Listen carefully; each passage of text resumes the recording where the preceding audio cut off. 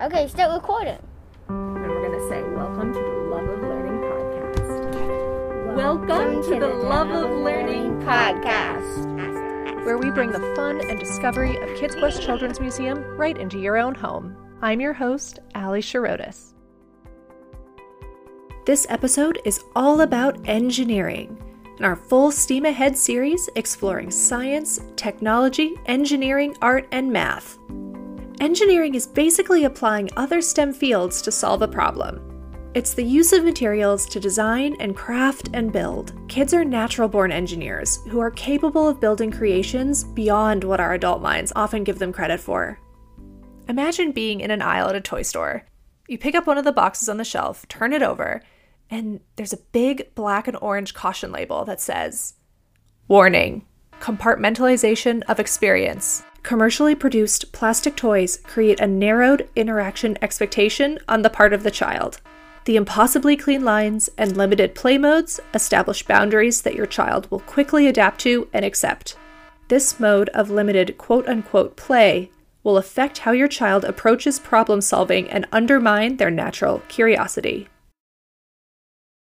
Okay, so you're probably not ever going to encounter a label like that on an actual product. But the label does exist. It's one of a 3-part satirical series designed by Gaver Tully and published in Make magazine in 2006. The previous year, Tully kind of accidentally stumbled into starting an engineering-based summer camp in his own backyard. What happens when you give kids real tools and full creative control over their own builds? Well, the results are pretty incredible. There's a story there that I never tire of telling, which is that when I was in my early 30s, my friends were having children. And as those children grew up, I noticed that my friends weren't letting their children do the kinds of things that I had done as a child or that I had done with them.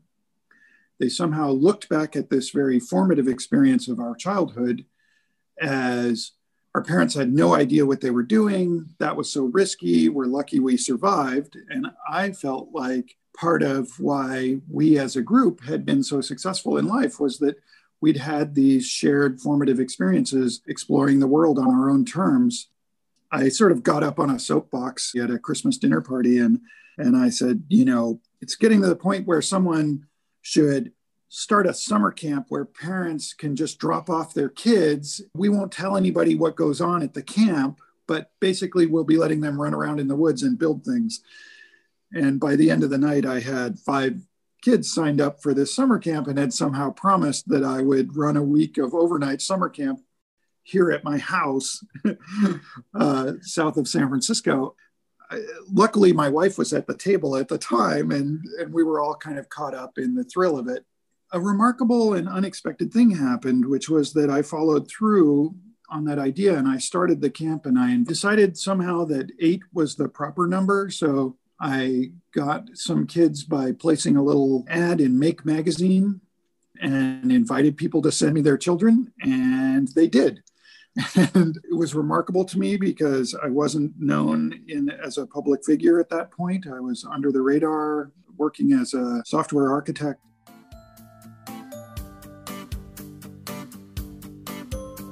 Tully took the amazing results of what he saw happening at Tinkering School and expanded the concept into a K-12 school in San Francisco called Brightworks. He's also an author. His book is called 50 Dangerous Things You Should Let Your Children Do. And he speaks internationally about children, education, risk, and power tools. The philosophy of Tinkering School is so similar to the way we think about play at Kids Quest. Kids learn best through experience. The camp empowers tinkerers with tools, autonomy, and space, and has resulted in some unbelievable projects. 3, 2, 1, go! Like this 10-foot-long roller coaster track, designed and built by 7-year-olds at the very first summer of camp.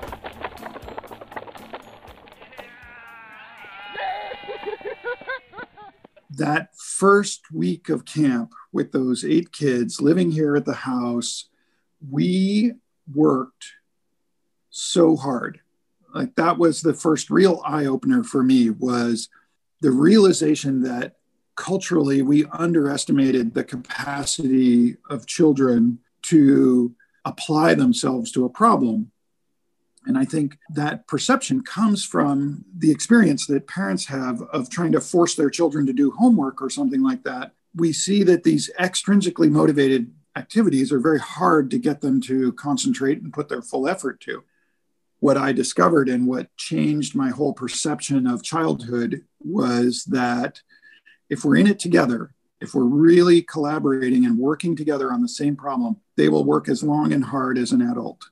And we would put in 10 and 12-hour days that first week. That became the habit at Tinkering School and got me thinking that if we underestimate them in these capacities, what other capacities do we underestimate? And that's basically the beginning of my transition from being someone who worked in technology to someone who worked in education. It sounds like your experience as a tinker, as a young person, possibly impacted the person that you turned into as an adult. What would you say, like the long-term effects of being allowed to be in a space where you can build big things and mess up and start over? I think, after 15 years of doing the camp now and going, we see real hard evidence that Tinkering School develops a kind of problem-solving tenacity. If your first attempt at it isn't working, that's because you didn't understand the problem yet. And that carries through into all the other aspects of problem-solving in our lives. This kind of attitude that, like, all right, I learned something from trying it that way. What can I look at that failure? What can I learn from that failure? And then how do I figure out what to do next? Well, if we approach all the setbacks in our lives that way, where like, okay, that didn't work. Let me think on this for a minute, kind of look at the evidence that's laid out in front of us, see if I can come up with another way, then we destigmatize the concept of failure. They're incredibly resilient. They're in fact unstoppable. So many of my experiences at the Children's Museum watching a group of children, there's a variety of ages and abilities, and they start working on one problem, and then that challenge really morphs, and then it takes on this whole life of its own. Yeah, and I think that's exactly right, is that they don't calibrate their own self-challenges the way that we do as adults, right? They'll pick a destination that's impossible to reach, and then be completely satisfied as they make progress towards it, getting to some destination that might have been more appropriate as initial definition, but is a perfectly valid and joyful place to be, right? And as the adult in the environment, I look at the work and the progress that was made, and I go, that was a great week. We didn't build a rocket ship to Mars, but this treehouse that we built is amazing and just as valid as that other sort of narrative. The same I find is true when we look at students working in the school is it's so easy for us to project meaningful adult milestones onto children's work when in reality, they'll self-challenge continuously if we let them. They'll take on the next hardest thing or the too hard thing and then learn to calibrate how much they take on. One of the things that I love about Tinkering School is how every single session that I work with kids, we find that they're constantly kind of moving those goalposts around. And it doesn't take them long in working with us to realize that like we're not that married to the goal we defined at the beginning. As long as you're proposing a great goal, we'll go along with it. You have seen millions of projects at this point, but is there one that really sticks out in your mind as like a great example of starting with one challenge and then it kind of morphs into something else? Yeah. Sometimes we'll put provocation in the environment to sort of seed their projects. And in this case, this was a number of years ago, but we put a zip line in the warehouse where we were doing all our builds. And we thought that they were going to make like a gondola and sort of ride down the zip line. And what they made was this anime extravaganza with this flying dragon and a storyline and all of these props that you fly past. And the props are animated by kids who are operating levers and pulling on ropes. And so there was this very brief action-packed movie that happens where you're the hero riding the dragon's back. that's what it was. And, if we had set that out to begin with for the week, we never would have had the buy-in from the students to build something like that. But because it emerged from a conversation of, does it just have to be a gondola, or can we do something else? And they riff and spin and they bite off more than they can chew, and they get there anyway. I never want to ride a gondola again. I would much prefer to ride a dragon flying across the sky. One of the kids at camp actually asked a question. She was like, we ride in this gondola up at the ski lift every winter, and it just looks like this white blob hanging off the cable. And I asked her, I said, well, what do you think it could look like? She thinks for a minute and she says, well, it could be a UFO. It could have swirling lights. It could have little round portholes, and she just starts riffing on like all the positive benefits of reframing your gondola ride as being kidnapped by aliens. Many of our listeners who are familiar with Kids Quest probably have exciting memories from our Tool Time program in the Recycle Rebuild classroom. Our goal was to get as many real tools in as many small hands as possible. And at first that might give some adults reason to pause. You're really about to let my 6-year-old use that handsaw? And the answer is yes. With proper safety precautions and adult guidance, your 6-year-old is definitely going to be able to use a handsaw. I talk to a lot of parents about risk and danger and children's impulse for self-preservation, but also lack of impulse control. At our overnight camp, we're often the first adult to hand this child a knife and expect them to use it responsibly. And so we've developed a fairly succinct process for getting that child ready to hold their first knife. Just a little bit of training. The moment where we hand it off, we sort of sit with them for a minute, watch them start whittling a stick, and then we turn our complete attention to someone else. You watch the child's face. I've seen it dozens of times myself. They look at the back of the adult's head and they're like, wait, what? You're going to leave me here with this sharp thing? And then there's a kind of like look down at the knife in their hands, and you suddenly see them go like, yeah, okay, I've got this, and then they start doing it. We don't never have to use a Band-Aid. Occasionally we do use Band-Aids, but also we've never have a kid drop the knife because they cut themselves and then never pick it up again. It has to do with how we frame those incidents, both for ourselves as the adults in the environment and how the child does. And one of the ways that we get there is by always, instead of going like, oh my God, what have you done? And making a big deal out of it, you respond instead with, oh, looks like you cut yourself. Can you just put a little pressure on that for a second? Now, how do you think that happened? Oh, you were caught on a knot and the knife got stuck and you just forced it. Like, how can we keep this from happening again? Oh, maybe work around the knot or take a little smaller bite at the knot. Okay, great. Should we go get a Band-Aid, or let's take a look? Has it stopped bleeding? Yeah, let's go get a Band-Aid.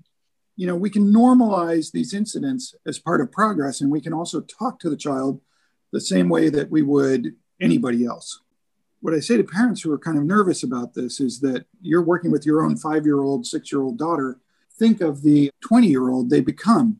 Let's help them build a fundamental skill of what it means to be a competent and capable adult. Let's learn to recognize and mitigate risk.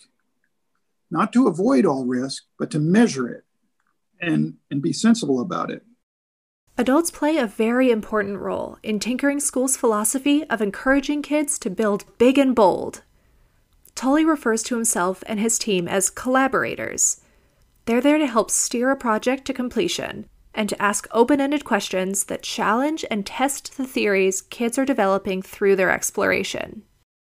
We want to build on that desire, on that curiosity, into an internal sense that they can change the world. We don't know how they will apply these things they're learning through these little experiences. But what we do know is that the cumulative experience of having heard yes more than no is that they approach the world more positively. They approach the world as something where they can make a difference, where they can make a change. And that ability starts with practice when they're kindergartners, and younger. being around adults who express a trust in them as people who can change the world. Whether it's stacking up those rocks that might pinch their fingers, learning to use a knife that they might get a few cuts from before they get good at it. All of those things should be seen as progress towards competent, capable, positive change makers. Thank you so much to Gay Vertulli for taking the time to chat with me for this episode. I definitely encourage you to check out the Tinkering School website, www.tinkeringschool.com, where you can find some videos of the truly remarkable builds the campers have created. They also have some training resources for educators and online opportunities for students. I will include links to their website and for his book, 50 Dangerous Things You Should Let Your Children Do.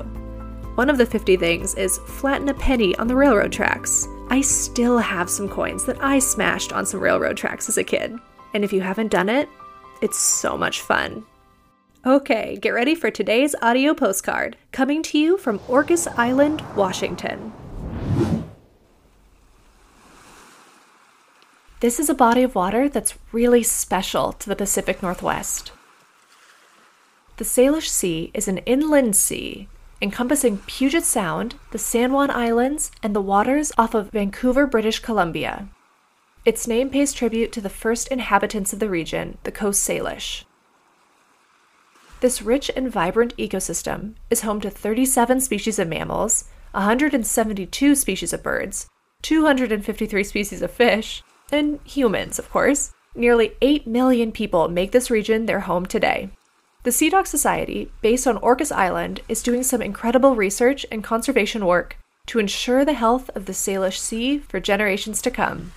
My name is Mira Castle, and I am the education coordinator for Sea Dock Society. We work to ensure the health of wildlife and their ecosystems. So we are funding science and doing science, and also involved in interpreting that science.